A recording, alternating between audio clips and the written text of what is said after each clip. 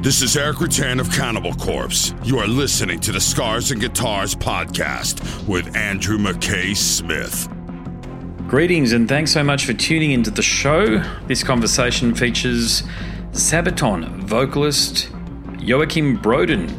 The group have a new album which will be released via Nuclear Blast on March 4, 2022, titled The War to End All Wars. So of course we talk all about that throughout the conversation. But those that have tuned into the podcast in the past will know I don't stop there. We cover a heap of conversations, some I guess you'd call them controversial topics for those that are a bit left of centre. Again, those people who've tuned into the podcast will know what I'm talking about there. But no topic is off limits. I am a free speech platform. So, that said, before we get to the conversation, if you've tuned in via the podcast app, you'll hear a tune first. I've picked one from the album. This one's titled Christmas Truce.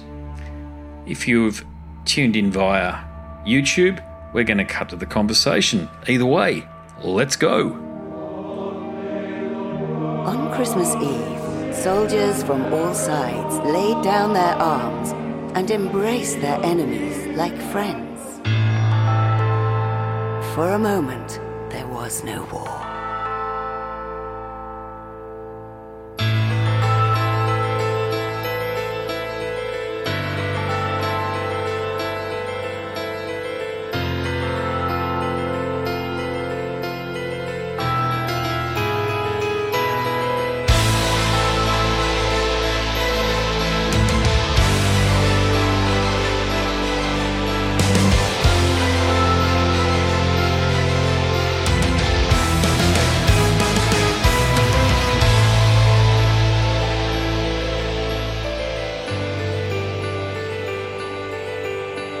Silence. Oh, I remember the silence on a cold winter day. After many months on the battlefield, and we were used to the violence, then all the cannons went silent, and the snow fell. Voices sang to me from no man's land. We are all friends. And today we're all brothers, tonight we're all friends. Our moment of peace in a war that never ends. Today we're all brothers, we drink and unite. Now Christmas has arrived and the snow turns the ground white. Hear carols from the trenches, we sing a holy night. Our guns laid to rest on wood snow.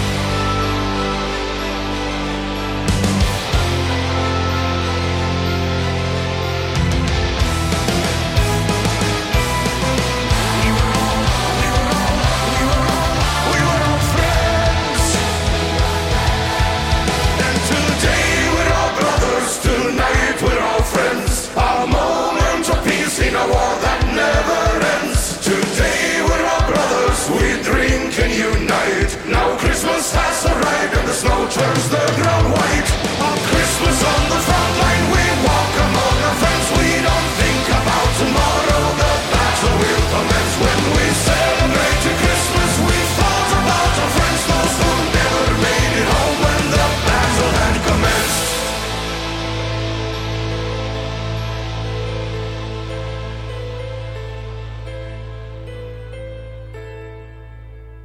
Hello there. Joakim, how are you, mate? Very good, and you? I'm doing well. How's the calls been going in support of this particular album? I take it they've been going well. Yeah, so far so good. It hasn't been out yet, and we'll always curious to see how fans react. You know, I wish I could have seen faces, but I mean, following on social media when it's released and stuff like that. Yeah, it's been a lot like that, hasn't it? I've had so many conversations, as you'd anticipate, over the past 2 years. Killer heavy metal acts such as yourself. The true ball pit is the live arena, and you just haven't been able to do it. Yeah, it's fucked up.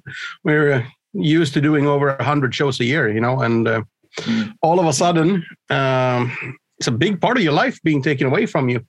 So it's a bit weird, but at least keeping ourselves busy with making an album, both, you know, the songwriting process and also recording and everything. Yeah. It's like, it's also one thing we really love to do. So at least we got to do something we like to do, even though we'd like to tour as well. But yeah, we weren't totally, our hands weren't totally tied, if you know what I mean. Look, it did give you the opportunity. I mean, you're prodigious in your output to begin with, but at least it gave you an opportunity, I suppose, to focus a bit more on the idea of creating an album without the deadline of the huge tour coming up. And I know you had the Priest tour that was cancelled a little bit of the way through, all that sort of stuff. I know you've had a bit going on. Some of the usual, well, not usual, a band of your stature has had to deal with some of these challenges, but it has led to the War to End All Wars, which will be released on March 4. Now, I think fans, they know what they're in for, okay, which is, I've listened to both editions of the album, by the way, the history edition and the musical version, let's just call it that. Look, but I mean, the point that I want to make is it's yet another high quality album, and indeed it's the band's 10th in 17 years. So that's where I talk about that prodigious output that you're known for. But and this time around, you look, of course, you've focused on these war themes and themes to do with battle, and topics that you've selected include Franz Ferdinand, the Harlem Hellfighters, and one of my favourites is I love maritime warfare, or the, you know, diving into it when I say love it, Dreadnought class destroyer battleship. There you go. So how did you select the subject matter this time around? Well, we had a few coming with us since the Great War. I mean, both Hellfighters and Christmas Truce were stories we wanted to tell on the Great War, but we didn't have the right music for it, simply. And I mean, we could have written a song and thrown it in there, but it wouldn't have been right. So we've realized that if we don't have the right music and if it doesn't feel right, we better not do it at all. And now we had the chance to get those going. And on top of that, I think, for good and bad, a lot of the greatest hits, if you will, from World War I were already taken on the Great War. I mean, we covered the Red Baron, Lawrence of Arabia, and these guys, you know. So we had an opportunity to dig a little bit deeper. So I think there's going to be quite a few more surprises for fans. I mean, maybe not like, oh, this sounds like a hip hop album, but rather I hadn't heard of this story before, you know. A bloody hip hop album. Can you imagine that? The Sabaton hip hop edition. Imagine. What was it? No. I'm trying to think. Remember that album that's, I know it wasn't quite new metal or what have you, but Destruction, of all bands, had a band that was quite edgy back in the 90s. Yeah, there's been some. Celtic Frost have a very little known album from 2001 or 2002 where Tom G. Warrior does a bit of rapping on it. You can find copies of it on the internet if you know where to go. It wasn't really, I think it was only to test the waters of the record labels to see what they thought. Of course, the response was God no, hell no. But yeah, that'd be an interesting segue for you, wouldn't it? But I mean, it does lead to another question because again, third time I'm going to mention it, the prodigious output of the group. You have a huge vault of riffs. You must, okay? Because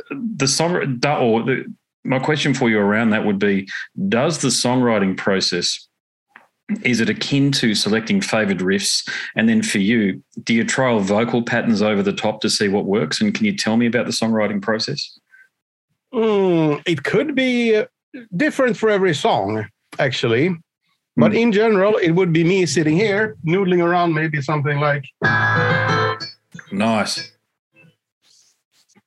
And it could be start with a piano. It could be me sitting with a guitar or whatever. But let's say the most common thing would be we have a conflict or a battle in mind, but no lyrics at that point. As the music is written, the vocal melodies and everything around it is written with it. Sometimes you get, some ideas for lyrics, but it's usually mumbo jumbo words, being used, or just a piano playing the melody. So we know how many syllables to use and what notes to hit, basically. And then we write the lyrics after. That's the most common, but I mean, everything in between has happened. But the most common is me alone in a studio, or me sitting with a guitar player and writing music. And we know in general what it's going to be about. Sometimes very specifically what it's about. And you write everything from drums to guitars to riffs and vocal melodies and everything. However, I mean, the drums, Hannes is a better drummer than we are. So we give him guides, we maybe tell him like program drums as in do. We want that sort of. And then he'll figure it out when we are actually recording the album. He'll do his drummer thing, yeah. Look, and I apologise for the question because I know it's a generic question and you probably get asked every second or maybe every interview about it all. But no, that's fine, man.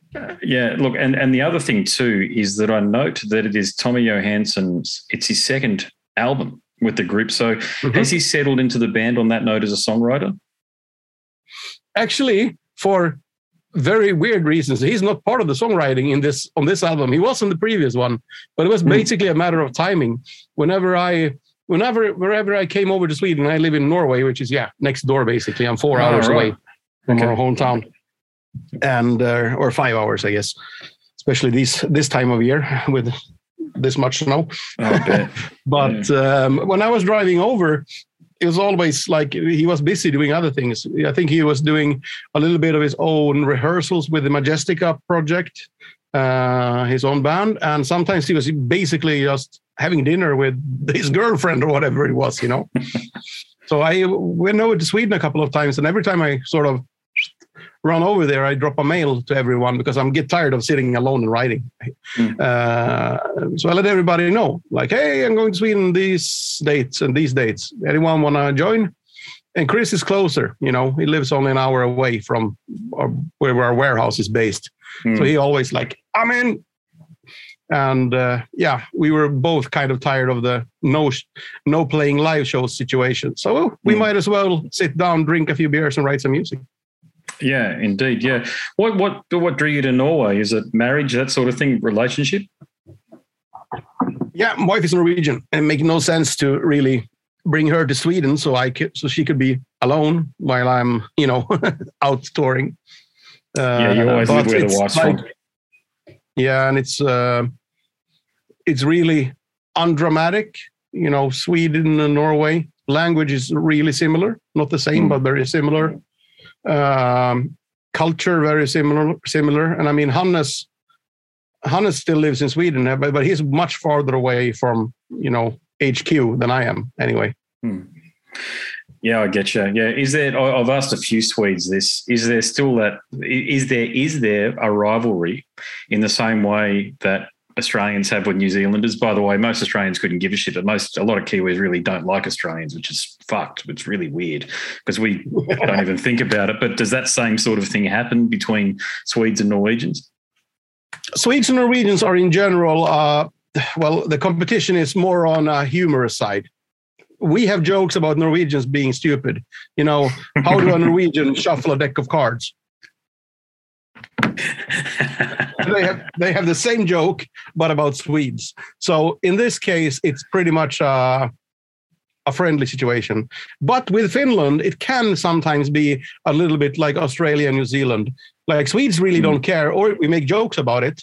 And some Finnish people, or most Finnish people, are pretty cool with it and have Swedish jokes as well. But quite a few don't really like Swedish people. Yeah. Well, you get it then. Yeah, that's what we put up with from the Kiwis. God knows why, because so bloody many of them live in Australia here. So they're basically Australians, and our culture is virtually indistinguishable. But I digress. Hey, look, the production on the album, I've always loved your production, I've got to say. Even with the AirPods in, you can have high-quality headphones. You can put it through an Apple speaker, or you can have relative quality headphones like the ones that I've got in. It always sounds fantastic. So who did you choose to produce the album this time around? Well, first of all, thank you for saying that. This is probably the best production I think we ever had on an album. Jonas Källgren, people who are into the metal scene will probably know him for his productions, but also from, he's been in everything from Scar Symmetry and, been doing a lot of musician himself, in a lot of bands. And we worked together for the first time for the Great War, and seeing as we didn't plan to do a second part 2 as we came out now, but the whole pandemic thing and us having a few tracks we wanted to do sort of resulted in us working with another World War I album, or sort of a brother or sister or a follow-up. And that sort of led us to, well, first of all, we're really happy with working with him. Now, we've known him for many, many years. He's done mastering and some extra stuff for us for many years, and live mixes as well. But especially now, we felt like we wanted not to sound the same, obviously, because they don't, but we wanted them to sort of sonically belong together, And that, I think he outdid himself on the production on this one. Amazing guitar sounds, and as you said, the mix. You can play it through the iPhone speakers, and you can still hear everything. It's not gonna sound fantastic because it's a phone speaker, but comparatively, how dense and how much going on in the mix, you can still pick out that amount of detail. That's quite a feat, I'd say, from a sound engineer's point of view. Absolutely agree. Yeah, and look, I noted in the past you've worked with Tommy Tagdren. Now, I haven't dived deep enough to understand if you've worked with Peter though. Have you worked with Pete in the past? Yeah, we started out with Tommy in the early years, and then on Art of War we did the drums and the recording, pretty much all the recording with Tommy, and Peter mixed it. And then we did Peter Tagdren, well, Tommy's brother, for the next album. He did the drums because he was going on tour. So we recorded it ourselves, and then Fredrik Nordström mixed it. Nice. Fantastic. Yeah. One of the best. One of the best as well. And then we did Carolus Rex, Heroes and Last Stand with Peter, from beginning to end. And the last 2 with Jonas. I think we're still a bit old school in that way, that we don't go to one place and record drums and then everybody sits at home and bounces files back and forth, and then somebody is shipped off to mix with somebody. I genuinely do believe that the recording process becomes a better album. Not necessarily if everybody's there all the time, but where we record in one, everything is recorded even by the guy who's supposed to be mixing it.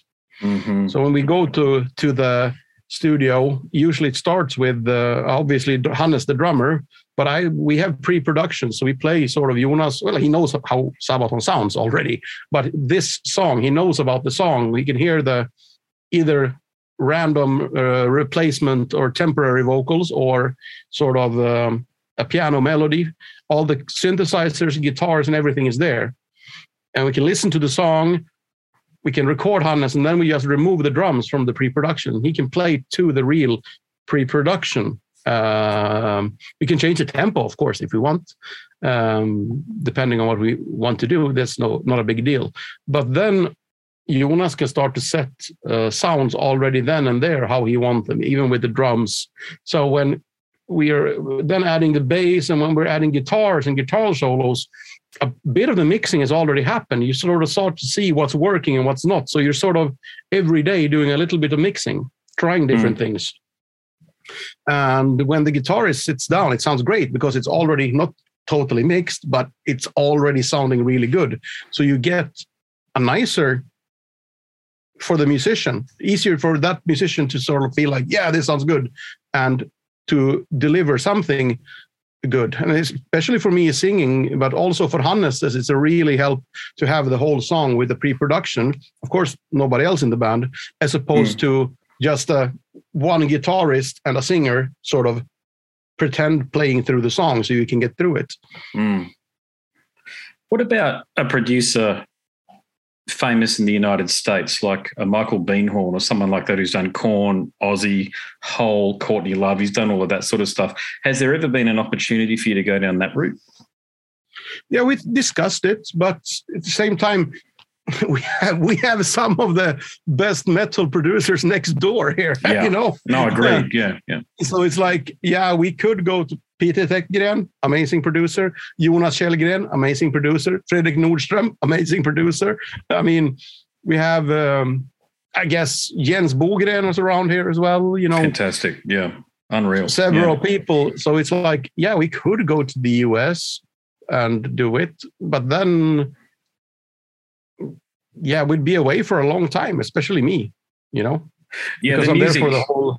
The music might suffer as well from the perspective that someone might not understand the blend of metal that you're capable of creating. I only ask the question because I know the American market is very fickle, and those sort of producers tend to open up different doorways, if you like, that you can step through that might.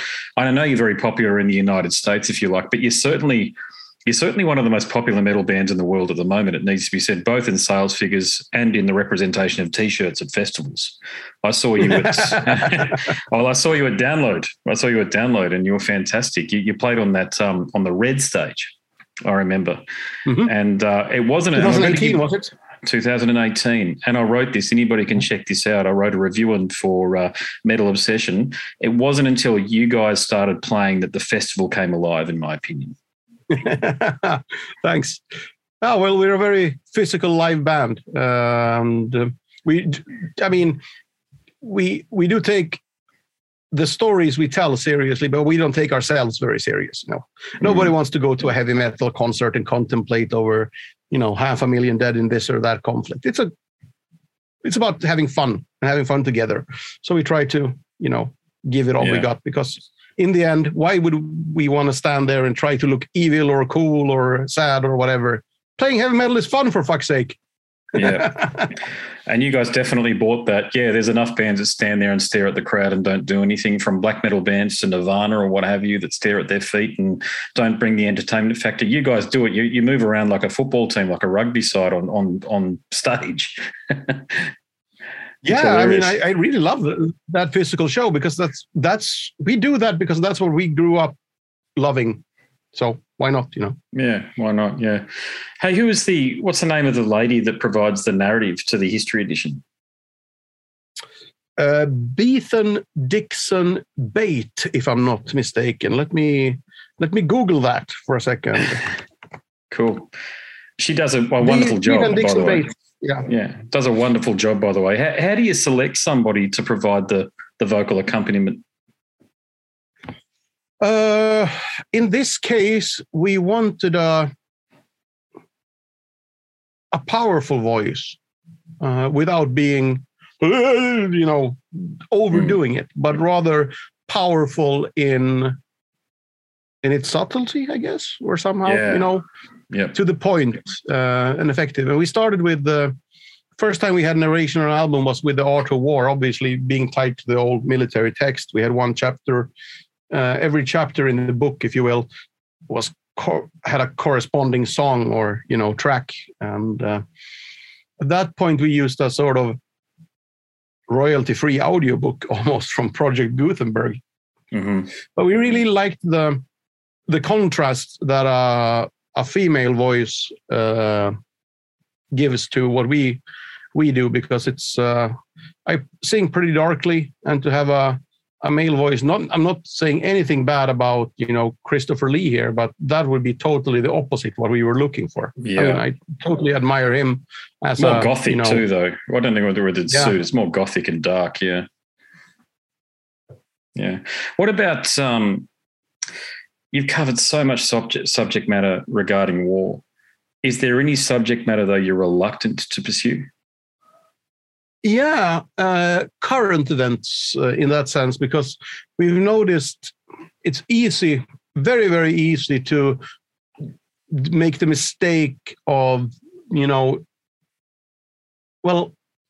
being biased, because we've seen this several times, world events, invasions, terror attacks, whatever it is.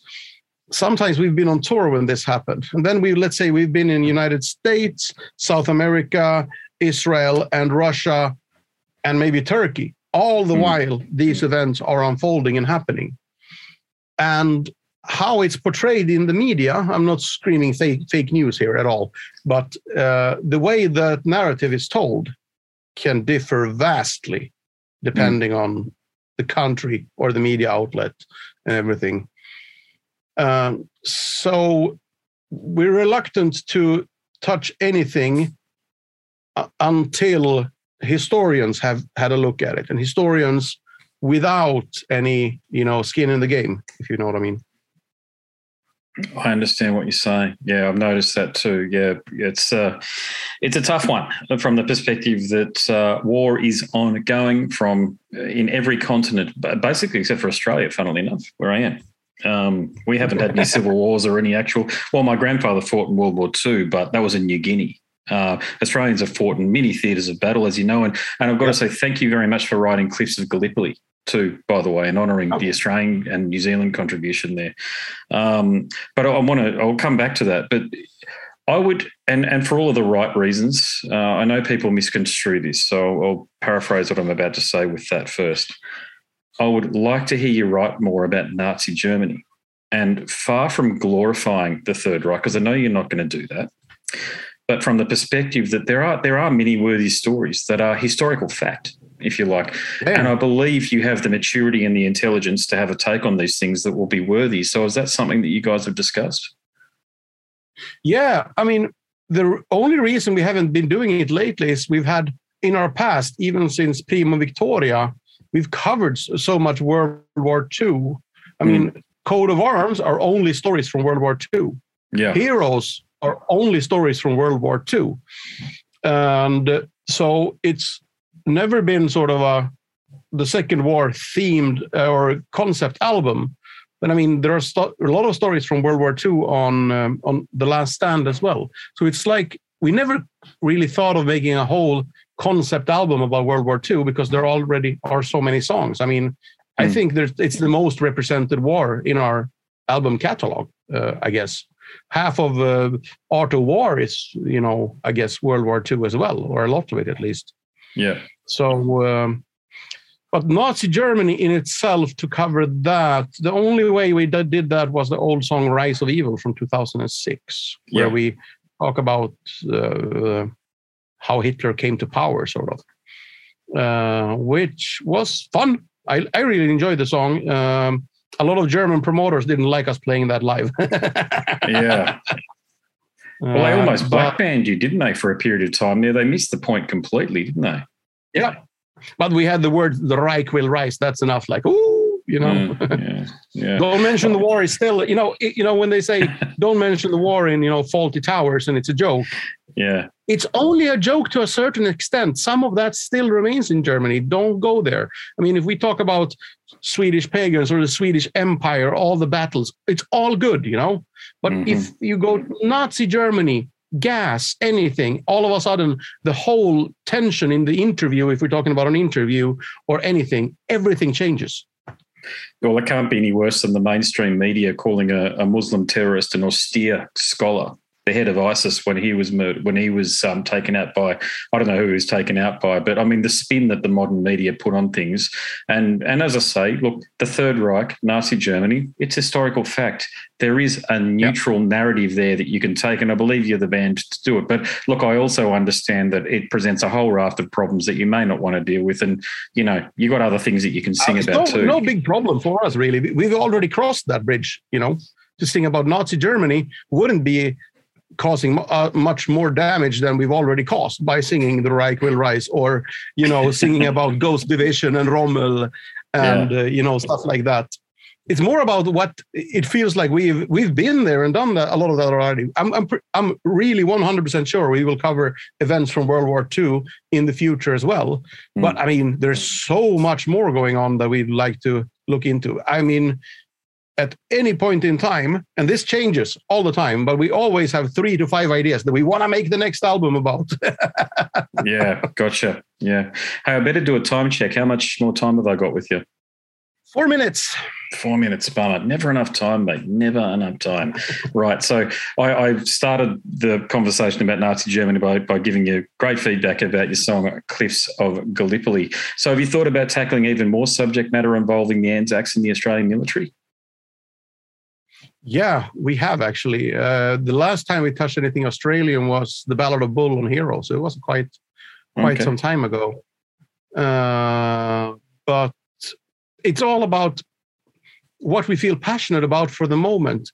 That's a tricky part. I mean, some things are hugely important and feel right to us, and like we discover that story, but 2 years later, when we're actually making that album, do we have the right music? Do we still feel passionate about that story? Or did there something else come along that's like, oh, feels better to us? There's a lot of an emotional factor there that a lot of people, I think, don't realize is there. A lot of people, we've made the mistake in the past of not promising, but saying, yeah, we're really interested in that and we'd like to look into it. And then later people sort of asking us, where's that song about this and this that you promised? Yeah.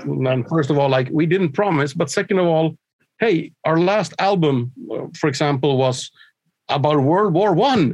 What you are talking about is a totally different era.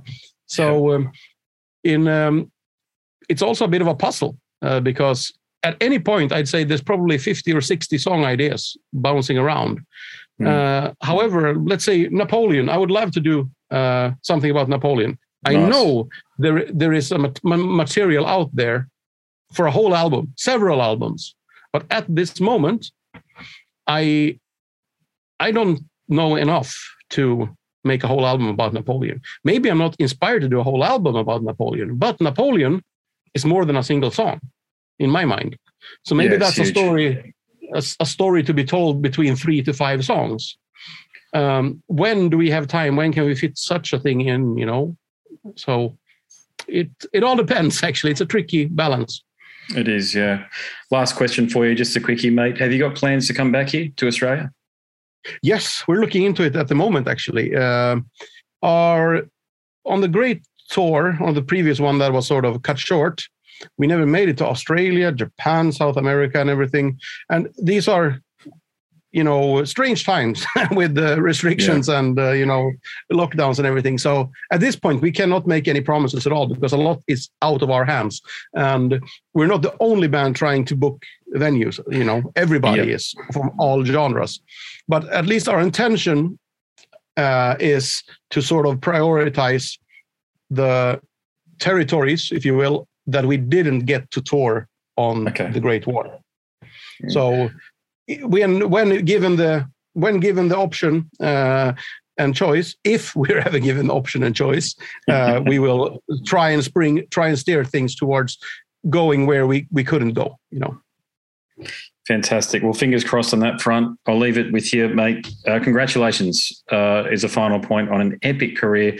Long may you can continue to create vast heavy metal as you've done. Thank you so much for the work. It is meaningful to people. I keep on saying that to you big metal bands. What you're doing is meaningful to people. Through the pandemic, people have been left with a lot of time on their hands. It is bands like Sabaton that have kept people going through difficult times, amongst other things, but the music is very important. There you go. Wow. Thank you very much, man.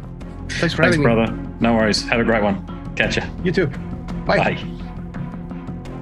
Well, there you have it. And there he is. Joakim Brodén from the Swedish outfit Sabaton. What a gentleman. I enjoyed that conversation rather a lot. They're all good, but there are some you enjoy just a little bit more than others. And yes, we could have spoken, as you might have been able to tell there, for a lot longer, but I only had half an hour. Can't push it because somebody's waiting in the wings to go and have a conversation with Joakim after me. Now, some news. I've got a book coming out. It'll be released on the 20th of February 2022. It's all about the podcast and the conversations that I've had for the podcast, much like the one there with Joakim. The bassist in the group, he features amongst the pages. If you enjoy listening to the conversations that I conduct for the podcast, you will certainly enjoy the book. Go across to scarsandguitars.com. You can pre-order a copy and hit me up if you want to talk about after the fact, meaning that if you've read the book and you want to talk about when you read the book and you want to have a conversation with me, I'm easy to find. I encourage it, as a matter of fact. Hit me up via socials or via the contact form there at scarsandguitars.com. I'll answer any questions to the best of my ability. That said, my name is Andrew Mackay-Smith and I'm the host of the Scars and Guitars podcast series. Until next time, it is a very goodbye for now.